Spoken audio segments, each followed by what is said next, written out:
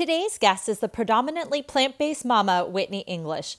Whitney is a registered dietitian, nutritionist, certified personal trainer, and a mama of two little ones, ages 6 months and 2 years. She's the creator of the media platform Whitney ERD, where she serves up the scoop on food and fitness trends, and the co-creator of Plant-Based Juniors, an online destination for all parents looking to get more plants on the plate. Whitney earned her master's degree in nutrition, health span, and longevity, and completed her internship at the University of Southern California's Norris Cancer Center and Keck Medical Center, as well as the Breathe Healing Life Center. Her experience working in cancer research fueled her curiosity for using food and fitness to promote lasting health benefits and helped shape her predominantly plant-based philosophy. Whitney is also the co-author of The Plant-Based Baby and Toddler, which is a book coming out next Tuesday, May 18th. I just pre-ordered my copy, so make sure to head on over to the show notes for all the links. They're offering some amazing pre-order bonuses if you buy a copy before next Tuesday. In this episode, Whitney debunks some of the top myths surrounding plant-based eating using her evidence-based research, while also sharing strategies on how to get your babies, toddlers, and kids to eat a predominantly plant-based diet. She also talks about plant-based nutrition during pregnancy and shared insight into the 3-day water fast she completed to help with cell regeneration, also known as autophagy, and longevity. Even if you're an omnivore or recovering paleo eater like myself, her tips helped inspire me to find ways to get more veggies into my kids' meals, and it's also piqued my interest in the studies behind fasting and longevity. And I really want to try that 3-day water fast now that I'm finally not breastfeeding or pregnant. So whether or not you're plant-based curious or wondering how to get your kids to eat a little more greens, listen in to some of Whitney's helpful tips and strategies. Welcome to Mommy's on a Call, your sacred space to laugh, learn, and feel like a real grown-up human for a hot minute. I'm Stephanie Uchima Carney, a mom of 3 under 6, serial entrepreneur, business strategist, and donut connoisseur, just trying to get through the day one cold cup of coffee at a time. I believe that with more intention, a positive mindset, and self-care, it is possible to thrive in motherhood, business, and life. My mission is to uncover the daily rituals, life lessons, real-life tactics, and favorite tools to inspire and empower you, mommy, to get the most out of life every single unpredictable day. So grab your headphones, tell your kids you're on the potty, and tune in weekly for some laughs, knowledge bombs, and plenty of real talk with real moms, and maybe a dad or two. Welcome to the Mommy Pod. Welcome back to Mommy's on a Call. Today, I'm excited to bring to you Whitney English. Whitney is a registered dietitian, nutritionist, certified personal trainer, and a mom of 2. She's the creator of the media platform Whitney English RD and co-creator of Plant-Based Juniors, an online destination for all parents looking to get more plants on the plate. She's also the co-author of The Plant-Based Baby and Toddler, coming out this May. And I'm excited to bring to you today, Whitney, because I've also known her for years and years back in the day because her husband went to college with me. So welcome, Whitney.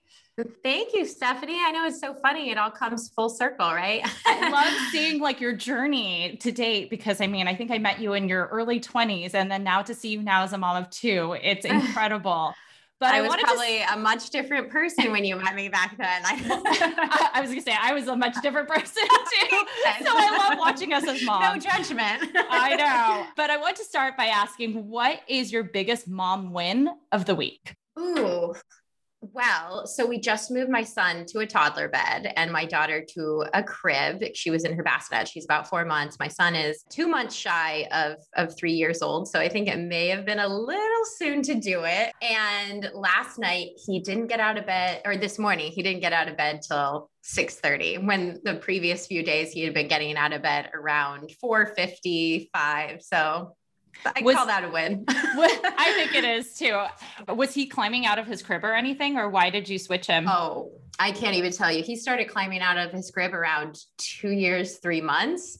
And so we put him back in a sleep sack it was kind of like our straitjacket way of keeping him in his crib, because then he couldn't climb when he was in the sleep sack. But then we just finally decided we needed the crib for our daughter Ella, and we didn't want to have 2 cribs. So we were like, he's ready. But it's been It's been a transition, as I'm sure most parents know who have done it. We literally just did that last weekend. So I'm like, but it's so interesting to see the difference between each kid. So we did the same thing because we needed the crib for the next baby. And so when our oldest, when we needed to take away his crib and put him in a toddler bed, he got out of bed all the time. And we would have to walk him back to his room, walk him back. We changed our daughter this weekend and she like calls us in the morning. She's like, Mommy, Mommy. And I'm like, you can get out of bed. You know, that little opening right there, just climb out. And she's like, Mommy. So she doesn't, but who knows? Every kid is different. Yeah. I don't know why I was very optimistic thinking he was going to love his toddler bed so much. It was just going to be an immediate benefit. And it was not. I should have expected it being a little bit challenging. He's been challenging with most things along the way. Very sweet, very curious and bright, but not always the most compliant. I think that's also sometimes boys. No, that's what I was going to say. I was like, is it a boy thing? All my friends with boys too, who have transitioned to the toddler bed, they're like, oh yeah, it took about a month of literally sitting outside his door every night. Yeah. And I think also being the firstborn and stuff, instead of like seeing an older sibling, like on how they do things, like he's exploring and he's learning. So I promise you, it'll get better. Thank you. I mean, this morning was like the sun's starting to come up. I'm like, all right, I think things are on the upswing. Yeah. So on that note, what does your family structure look like? Ages of your kids? What does your day-to-day look like behind the scenes right now? Yeah. So it's me and my husband. We're both working from home. He's a lawyer, so he's pretty much on his computer and on phone calls all day long. Both of us kind of need a workstation, so that's a little challenging. And then we've got our almost 3-year-old son, 4-month-old daughter. And then my husband's parents, my mother-in-law and father-in-law, are our primary childcare, our only childcare.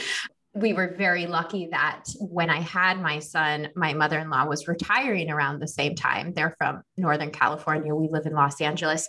And she basically said, like, I want to be a grandma full time. That's what I want to do. And so she moved down here. They live about a mile away and they come over 4 to 5 days a week and they help out with the kids while we work. So we are very, very blessed to have this situation, especially because it wasn't impacted by COVID because they just joined our bubble. And, you know, the 6 of us now just kind of have been keeping to ourselves for the past year. Yeah. So is she also watching your little one, the baby, or are you still kind of playing the nap time shuffle?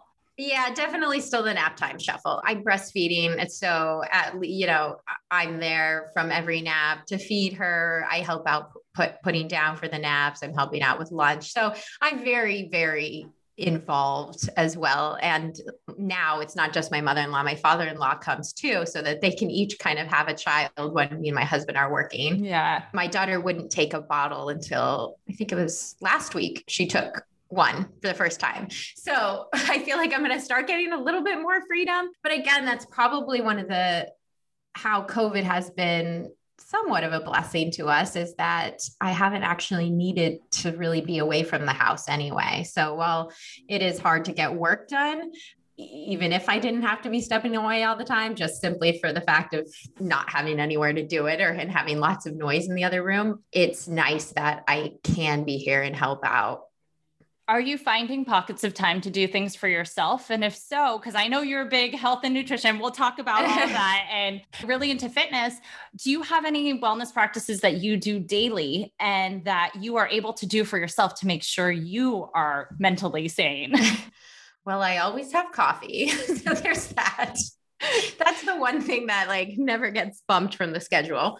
It's challenging. Yeah, it really depends on how my day is stacked. Ideally, how I used to operate was I would start my day with a workout. At least about 4 to 5 days a week, I would go and do a fitness class. And I love doing that. Obviously haven't done that since COVID, but now at least I try to make time to do a 30-minute workout video from home. And sometimes my husband will join me if there's time, but I try to prioritize it. But as the more kids you get, the more chaos there is, the more your schedule just is not it's not easy to stick to a routine. But as my daughter's starting to get older, I feel like in the past few weeks, I've been finding a groove a little bit better. So I try to wake up and get them going for the day, get my son his breakfast, and then I'll try to do a little video either right when my mother-in-law arrives, or sometimes we'll do it with the kids. That's always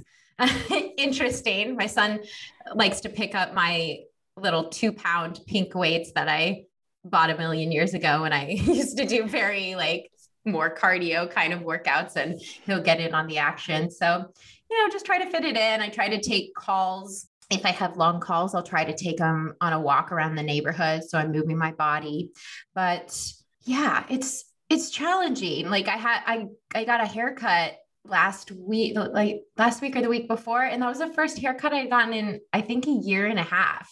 Wow. I'm kind of low maintenance. So, and my hairstylist can't stand this about me, because every time I come in, she's like, your hair is just a nightmare. It's like literally a rat's nest. And she's like, you've got to get your hair cut more often. So I go in for trims probably every 6 months anyway. So I hadn't been in for so long, and then COVID hit. So it had actually probably been about a year and a half. My hair we're on video, even though I don't think everyone else will see it, but it was down to here. It was so long. Oh, wow. But yeah, that's something I want to get better about. My husband asked me this weekend, he was like, what's one thing, if you could take an hour every week to just go do something for you, what would you do? And I was like, I don't know. I have to think about it. Maybe a bath, maybe go get my nails done or something. My husband asked me the same thing. He's like, because at one point, I think I hit it around the 6-month mark post my third kid, and I was just miserable. And he would be able to go to golf every weekend and I would complain, but he's like, well, what do you want to do? And I was like, I have no idea. So it's really figuring out what do I want to do in that time? But sometimes I have no idea. So I know. If you had any ideas. Mom brain is just, I don't have any good ideas. I'm sorry. It's the second you get free time, I feel like this is the same way for a lot of moms, my friends I talk to, you just end up using that time not doing me time, doing something else, something on your long list. You're like, oh, it's me time. I'm going to scrapbook for my daughter. I end up playing Disney emoji or something on my phone, or scrolling Instagram. And I'm like, that was a waste. I should work out. I'm going to watch a really, really bad reality show. Yes. But then again, maybe that is good for your mental health, just to zone out for an hour. Right. Well, it's funny that you were talking about your hair and how you're really low maintenance, when I remember back in the day, your job was actually to be on camera for E! News and in front of celebrities. So can we go back and talk a little bit about your journey, so we know kind of how you got to being a nutritionist and all of this after being on E! News? Yeah. So my first job, I got my undergraduate degree in broadcast journalism and moved out to Los Angeles right after college to work at E! And it was such a fun job. We got to go to so many cool places and interview so many interesting people, and just a really cool thing to get to do in your early 20s, and to learn more about Los Angeles and Hollywood. Not very sustainable though. I think I couldn't imagine right now as a mom with 2 kids having to go out to, well, I wouldn't be doing it anyway with COVID, but pre-COVID, having to go out to clubs and being out late in Hollywood till midnight every night. Just not something I'd want to be doing now, as you probably know as well from your I'd like to be asleep by then. Right? I'm like, when these parties are starting, I'm usually already in bed. So so I started out as an entertainment reporter at E! News. I was there for about 3 years. I also did my internship there when I was still in college with Ryan Seacrest in his department. And then after E! I moved to another entertainment outlet called SheKnows.com, which is a women's lifestyle website. Continued doing celebrity reporting there. I was the main correspondent for movie junkets. So that was really fun. I got to, again, travel all over the country, interview celebrities on movie sets, and just a really cool experience. However, like I said before, it was a grind. And on top of that, more and more, I was just seeing that it wasn't fulfilling. It wasn't what I was interested in doing. I was always very personally passionate about nutrition and fitness. I had grown up in a family that was really interested in nutrition. My grandfather owns athletic clubs. My dad played professional sports. My mom, I used to call the fruit and veggie police. So I was always surrounded by it. I played a lot of sports growing up, and that was just where my interests lie. So whenever I would be interviewing celebrities, I'd be constantly trying to steer the conversation that direction. I'd be like, what do you do to work out? Do you follow kind of diet? What's your favorite recipe? And specifically at my job at She Knows, they were kind of like, okay, enough of those questions. You need to be asking about celebrity gossip. I want to know why they broke up. I want to know, is she having a baby? And it just didn't fit. It wasn't feeling good. And eventually I got laid off. And it was at that point when I kind of had to make this decision. I had to ask myself, do I want to continue on this route of this job that I'm only kind of so about? Like, I love the reporting aspect of it, but I just didn't love the content. And that was when I decided to go back to school. And I would say my husband was a big factor in that. He was my boyfriend at the time, but he pushed me and he said, because what was holding me back was the time it was going to take. Like I said, I got my undergraduate degree in broadcast journalism, meaning I had no science under my belt. And I would have to take at least 10 different prereqs to even get into a nutrition program. And then from there, it would be 2 to 3 years in the program before I could become a registered dietitian. So even though I kind of knew before I left my job that that's what I wanted to do, I just never thought it was a real possibility, because it was like, I'm not going to go back to school for like 5 years. That's not in the cards for me. And then at that point, it was like, oh, maybe it is in the cards for me. My husband said, the time's going to pass anyway, so you might as well do it. Go for it. And I did. And I took my prereqs at a community college, at different community colleges here in LA. And then I got into University of Southern California and did my master's there in the nutrition, health span, and longevity program, and became a dietitian. And that was, I think, in 2017. And yeah, so I've been a dietitian for about 4 years now. And then, so much has changed. And then I actually got pregnant with my son, I think the summer after I graduated.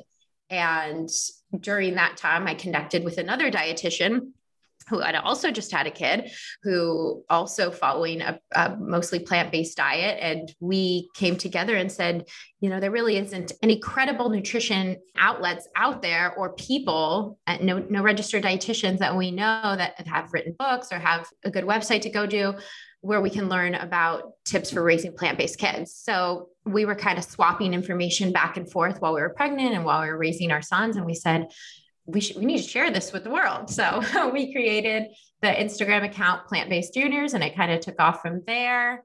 And then we got a book deal, and that's where we are today. That's amazing. And so that was a lot to pack into what happened over the past 10 years. I was going to ask is, like, primarily you were starting off on, nutrition for adults, not necessarily kids, but really having the kid change things and your pregnancy. What made you decide, like, I'm just going to keep going and focusing on this, versus what you were studying, which was on like aging and longevity and all of that? Are you still doing both? Like, how are you have the capacity for it? Yeah, I really don't. So I think, like you said, when you introduced me, I have my 2 different platforms. I have Whitney ERD, which is basically nutrition, information, advice, recipes geared towards the prevention of chronic diseases for adults. And then I have Plant-Based Juniors, which I started with the other dietitian, Alex Caspero, and that's really geared towards nutrition for kids, specifically trying to get more plants on the plate. And I think my energy towards both ebbs and flows based on when projects come up. Right now, we have this book for Plant-Based Juniors, so all of my mental energy is going to that, and kind of Whitney ERDs on the back burner, just kind of slowly chugging along.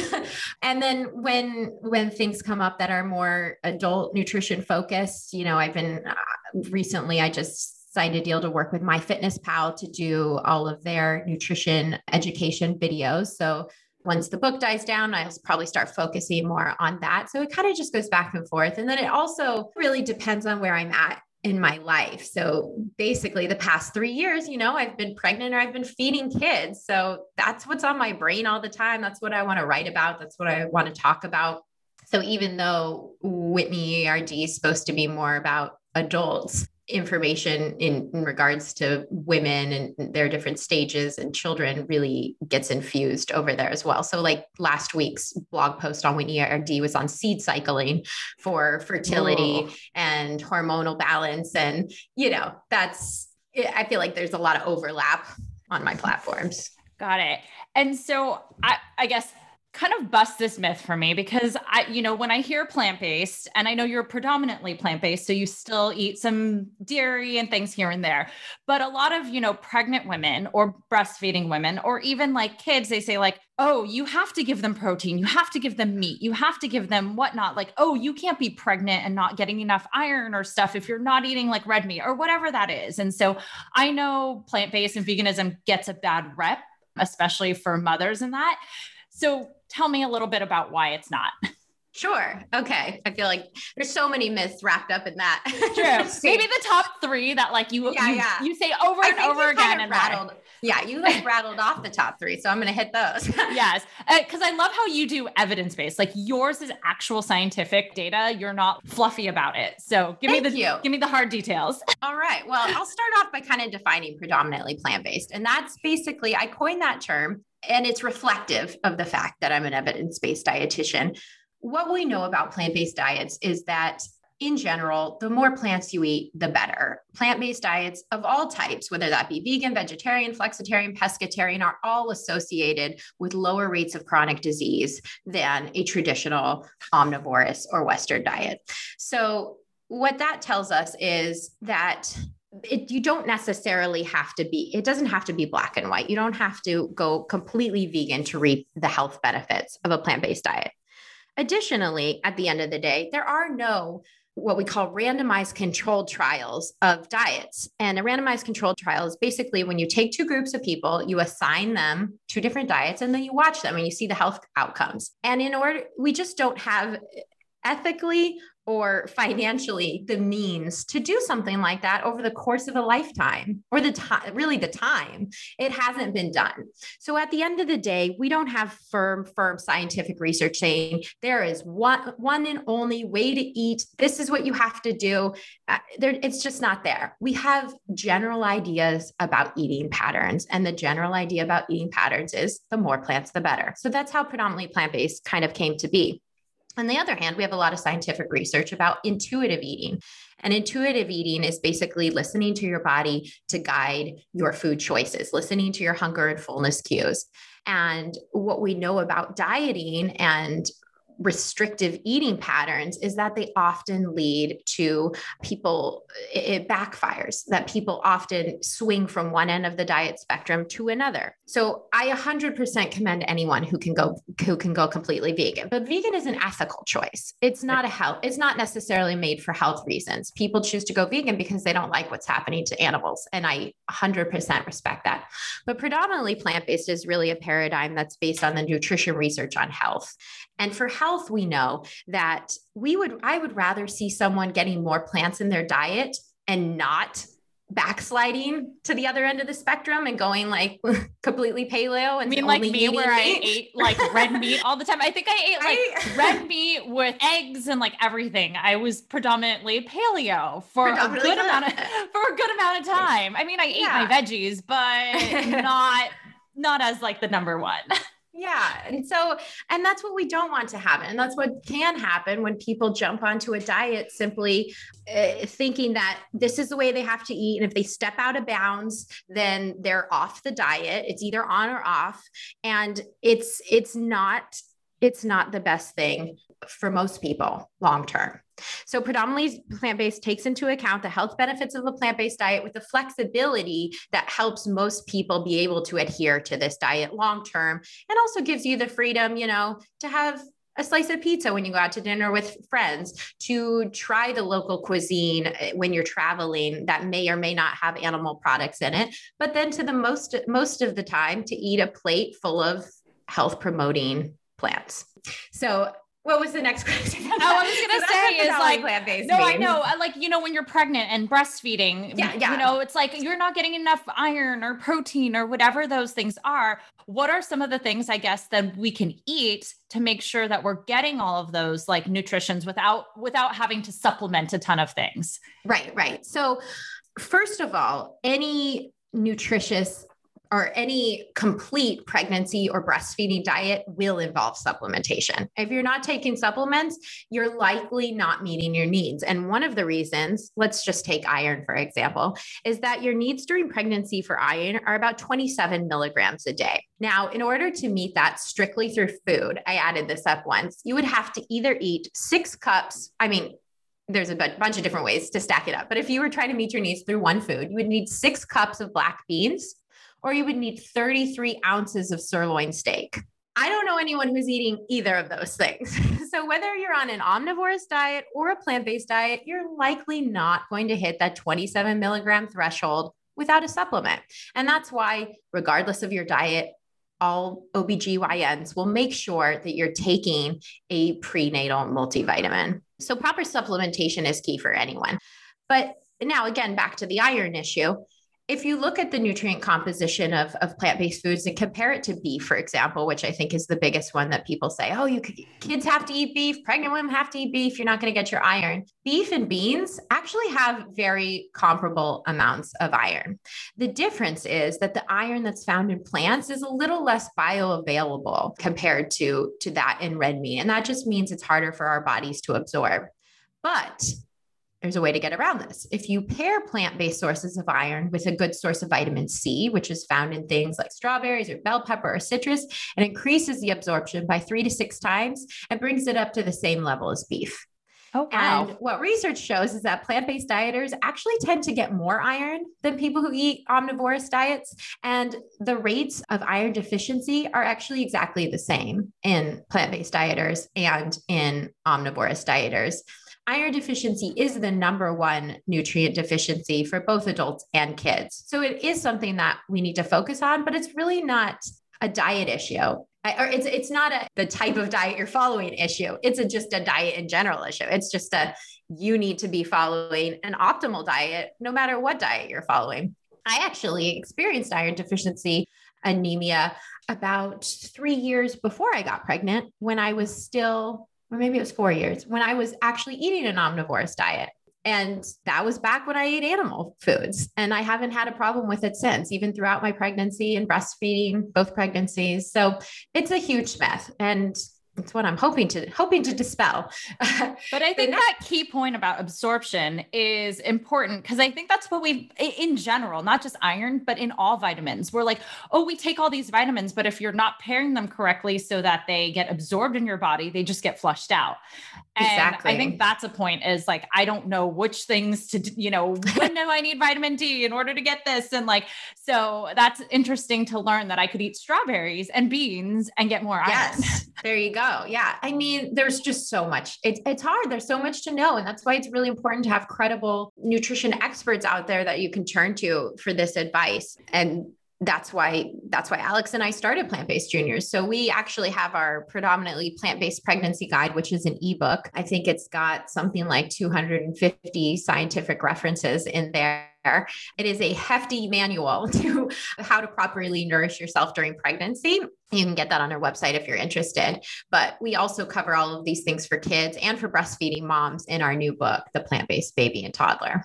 And we have a little tear out supplement sheet that you can fill in the blanks to really just make it as basic as possible, because that's what you need. I think especially as a new mom with your brain just completely fried all the time from lack of sleep and all the hormones surging through your body, you want it basic. You're like, tell me what supplement to buy. Tell me when to take it. Let's keep it easy. Well, and then being a busy mom, how do you cook this way? How do you make sure that your kid, how do you cook things that your kids will actually eat? How do you make sure you are getting fed the correct things? Because I mean, as a busy mom, we tend to just want to grab and go, or we eat the leftovers of what our kids are, have, or we're all over the place. So it's hard enough to plan any sort of meal plan, whether it's omnivore or, plant-based. Right. How do you manage that at your house? Well, I will say I'm not perfect all the time. So I'm doing all those things that you said, eating my kids' food, grabbing food from the cabinet and eating it on the go. But most of the time I try to maintain certain guidelines that help me really feed myself and my kids a nutritious diet. One of them is that I use a plate model. And so we actually created something called the PB3 plate to guide meal planning and recipes. And it really just breaks down the plate into 3 key sections that you want to meet for every meal, ideally, and at least 2 or 3 of these with every snack. That's fruits and vegetables, grains and starches, and legumes, nuts, and seeds. And then we've got a little area in the middle for fat. And you can download this for free on our website. And basically, if you make sure that you've got something from each of those categories on your plate, you're likely to meet all of your nutrient needs. So it doesn't have to be super involved. I have it hanging on my fridge, and let's say I'm planning my son's meal and I go to the fridge and he's like, "Mommy, I want bread." I'm like, "All right, you can have some bread." So that goes in our grains and starches category. Now, what do I need to add to this plate to make it a complete meal? And that's where I'll go, okay, so I could either add some peanut butter, I could add some hummus, that'll get our legumes category, and then I'm going to add some sort of fruit and vegetable. So I try to take all of the guesswork out of meal planning that way. If we're talking about me and how I prevent from snacking all day, I would say the main tip for that is planning ahead and making sure you have healthy snacks on hand. And I know that's a little bit easier said than done, but I try to do my grocery shopping once a week. Sometimes I'll do it online if I don't have enough time. And then the second the food gets here, I'll try to do some basic meal prep with a few things to make sure that I have healthy food on hand for me and my kids. So whether that be chopping up some carrots and bell peppers so that I have those to snack on with some hummus, whether it be quickly whipping up a tofu yogurt for myself or my kids to eat. That takes like all of 5 minutes. It's kind of planning ahead. And the more you do it, the better you get at it. So I'm hearing I was gonna say, I'm hearing all these things like cut up carrots and bell peppers and tofu yogurt. Like, now, like, let's reverse back. Did your son, when he was like little, did you do this so he just got used to that palate? Like, how do we convert over? Like, whereas my 3-year-old wants like animal crackers, but I'd love for her to eat a bell pepper. Was it this thing that you started early? How did you get them to eat all of these things? Well, okay. So first of all, my son actually doesn't eat bell peppers. That's me eating those. Don't worry, you're not alone. Picky eating is so common. My son, some things he'll eat that you'll probably say, wow, oh, he eats hummus. You know, that's amazing. But there's most vegetables he won't eat. So there's a couple of things here. First, I just want to start off by saying picky eating is so normal. Between the ages of 2 and 6 is usually how long it lasts. You're like, oh my God, I have like 3 more years of this. Are you serious? Unfortunately, yeah, but you're not alone. It's so common. If your kid doesn't eat vegetables, like, you're in the majority. You're not doing anything wrong. They are biologically programmed to not like vegetables. An interesting fact is that our taste buds from the minute we're born, they're programmed to like sweet foods. And that's really intended for survival, so that when babies taste breast milk, they like that sweet taste. When we used to find fruit out in nature, when we were cavemen, we knew fruit was going to be a good, safe source of nutrition. We're programmed not to like the bitter flavor of vegetables because bitter flavors occurred in poisonous plants. And so when your baby's crawling around the cave, if he sticks a poisonous plant in your mouth, you want him to spit it out. And that's really what the research believes is the basis of these taste preferences. So we have to teach our kids from a very early age to start liking these less desirable flavors. And that's what I did. Just because you do it though, doesn't mean that your kid's all of a sudden going to love vegetables, but it's going to increase the likelihood. So from about 4 to 9 months, that period right when you're about to start solid introduction, that's considered a window of opportunity for flavor development. And that's when you really want to focus on trying to provide your baby with as wide of a range of flavors as possible, and specifically those less desirable flavors, those bitter, grassy, earthy, vegetable-like flavors. And most kids are very receptive at this time. A lot of babies will eat these foods regularly. But then again, it is very common around between the first and second year that all of a sudden a switch flips. then they won't eat them anymore. You may have had the best eater and all of a sudden they won't eat them anymore. So that's completely normal, but it's important to continue working on them. So we talk in our book a lot about exposure. Exposure is key. So making sure that even if she only wants the animal crackers, she's still seeing those carrots. She's still seeing that broccoli. She's still seeing these other foods, and it's being provided to her in a way that removes pressure. So even though I know my son is not going to eat broccoli, he's eaten it once in the past year, probably willingly, it's still on his plate. Every night that we have it, it's on his plate. So he sees it. He understands that it's a part of the family's diet.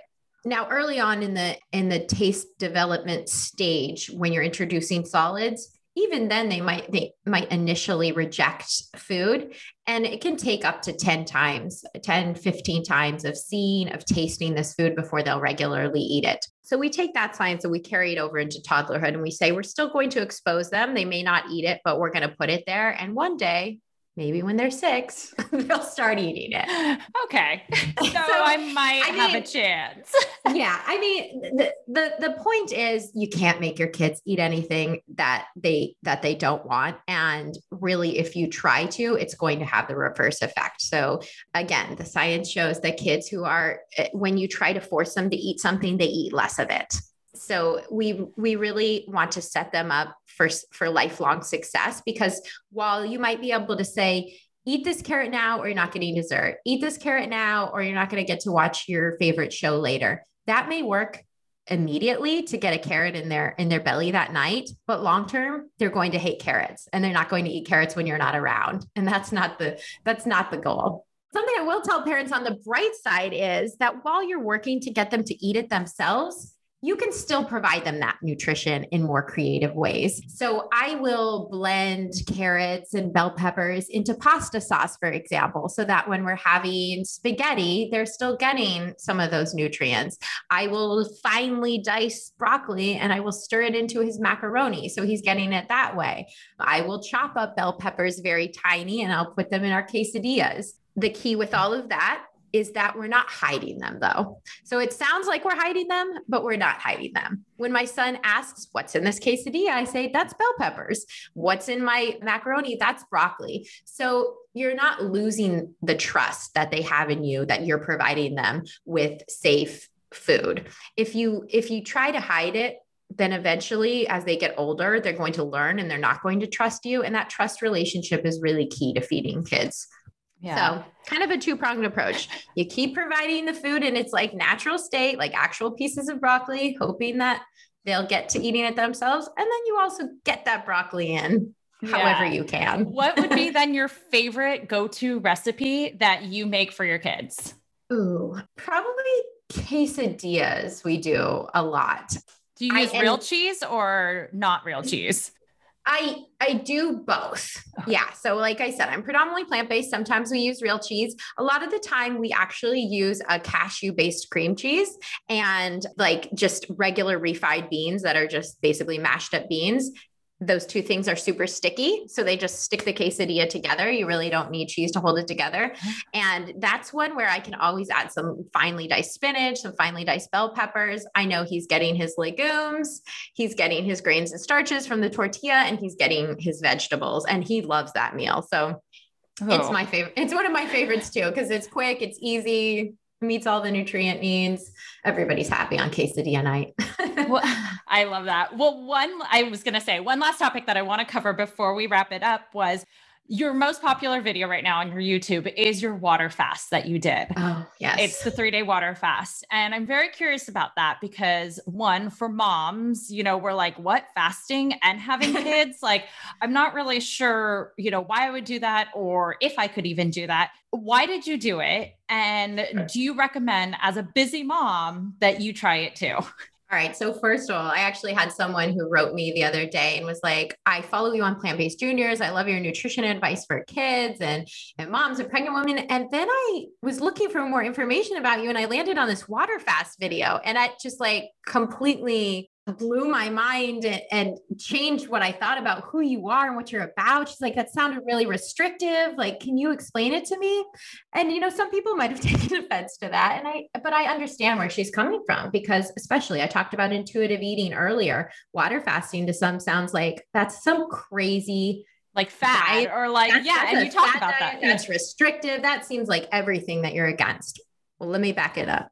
During my dietetic program, I spent some time working in cancer research with a leading researcher. He runs the Longevity Institute at USC called Dr. Longo. His name is Dr. Valter Longo, and he is one of the leading researchers worldwide in fasting. There's very, very, very strong evidence that fasting, in whatever form that you do it in, has the potential to not only reduce and potentially even treat many chronic diseases, but also extend the lifespan. There's solid research in animals and there's emerging research in humans. And I'm very, very passionate about it. And so before I became a mom, that's what I was working on. That's what I was interested in. Fast forward to becoming a mom, trying to maintain a supply while you're breastfeeding, trying to simply just get nutritious foods in your body at all. It's a completely different world. I did this 3-day water fast. I think my son was probably about 1.5 years at the time.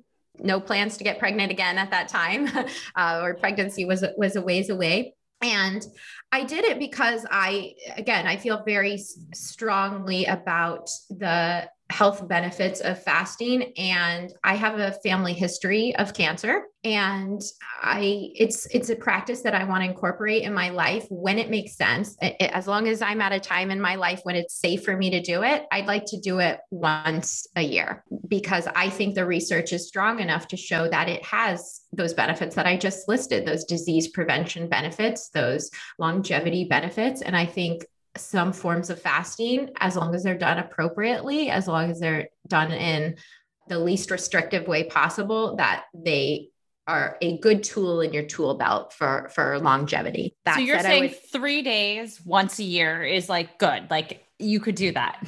I think I could it's something that I can commit to and that I would like to do. I would never do it while breastfeeding. I would never do it while pregnant. God, I hope that's obvious. Yeah. Disclaimer here.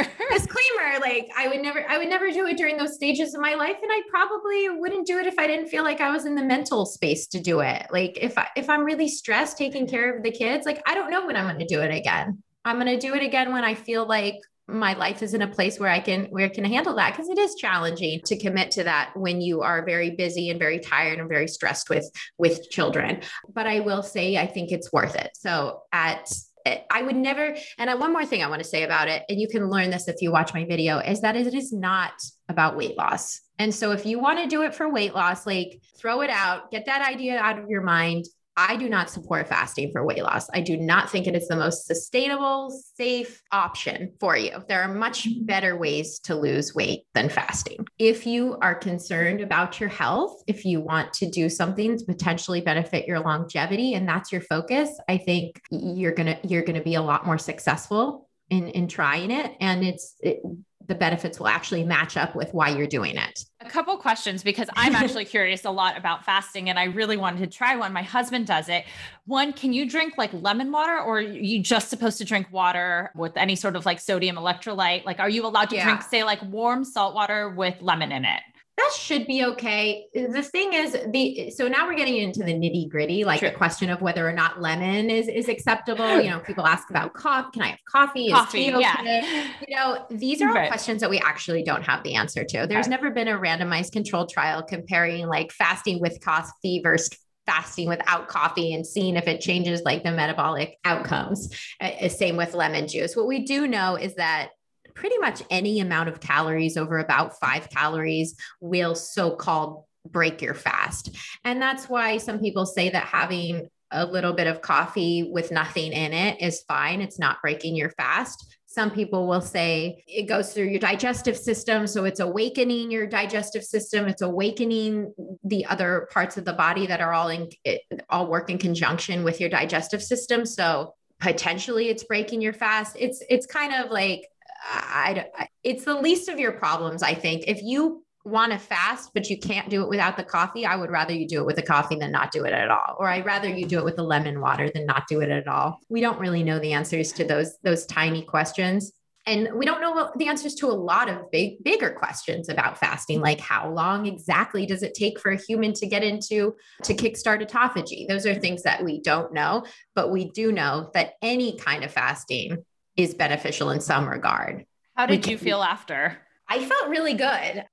My brain felt really clear. Yeah. I felt energized. I felt really good. I actually thought I was going to have much greater withdrawals from the coffee because I am such a coffee addict, but I had a headache like the first day and then it went away. I was okay. And surprisingly, I wasn't as hungry as I thought I was going to be. So I've done what's called a fasting mimicking diet. I tried that prior to doing this, I think a year or so before. And that's a plan that was actually formulated by that researcher that I mentioned, Dr. Walter Longo. It's intended to help people who are interested in the benefits of fasting, but aren't ready to like take the plunge into not eating food at all. This is a plan where you eat these like soup packets and bars and things throughout the day to make you feel like you're eating, but it's really only got about, I think 500 or 600 calories. And the way it's been formulated is that it's intended to not trigger the growth pathways in your body that are triggered when you eat food. And what the early research that they've done on it has shown is that it does have many of the same metabolic effects of fasting. Whether or not it's better than water fasting, it has not been tested about. I would guess that it's not as powerful as a water fast would be, but I did that first. And that's my long-winded way of saying I actually was hungrier during that 5-day fasting mimicking diet when I was actually getting calories than I was during my 3-day water fast. I feel like it's a tease. It's like, here's a little bit. Oh, but just kidding. You can't have anything. And so I feel like your body's just like, yeah, it's like, I'm getting food again. And then all of a sudden you're like, psych. Right. Well, I love that you mentioned, like someone made a comment about this. Cause I was also like, wait, what? Like, I thought she talks about all of this, like balance stuff and then this, but like, it makes so much sense. And like the longevity, and they're two different outcomes that you want. Like, you know, You're not saying to do fasting to lose weight or anything. It's more for cell regeneration and longevity. So yeah. And I think that's kind of like what you're saying. That's basically what frames my perspective of everything in nutrition. Like the reasons behind why you're doing something are really going to drive, I think, whether or not you're going to be successful in it. So I follow a predominantly plant-based diet for longevity, also because I care about animals and the environment, and not for weight loss. It's not a diet, it's a lifestyle. And anytime you get into something hoping to lose weight, I think it's a recipe for disaster from the beginning. Yeah. Well, on that note, I wanted to wrap it up with my final question, which is, what is your mom's superpower that you gained once you became a mom that helps you in either life or business? I'd like to say, and my husband might say this is not correct at all, is being a little bit slower to anger. I think patience, I guess. Okay, yeah, like I think I have the tendency to be a bit of a hothead, and with kids, you quickly learn that getting really angry is not the way to approach any situation. Many kids, it fuels them. They either get angrier than you got, or they want it. You know, my son wants to get a reaction out of me. So the calmer I can be in the heat of the moment, the more successful I'm going to be. And that proves true across all aspects of my life. I get an email from someone and I don't like it. And my first reaction is like, just to jot off a nasty response. And then I'm like, whew, bring it down. It's like, why don't you consider why they wrote that? Like, let's back it up a little bit. And 100% of the time, I'm always glad that I took a minute to like cool down and think it through. I love that. Well, where can we find you online, and when is your book coming out? Our book comes out on May 18th, but it's available for pre-sale right now on all major e-tailers, Amazon, Barnes and Noble, etc. And actually, if you buy it right now during the pre-order period, you will also get our free guide with 5 veggie-centric recipes. So I was talking about those recipes where you're guaranteed to get your kid to eat a veggie, even if they normally won't eat veggies. That's those 5 recipes. And it also includes 3 pages of discount codes for all of our favorite baby products, baby feeding products. And there's like if you only bought the things we suggested, I think you'd save almost $300 on things that you're probably going to buy anyway. So grab it during the pre-sale period. And you can find me at plantbasedjuniors.com, Plant-Based Juniors on social media, and then WhitneyERD.com and Whitney ERD on social media.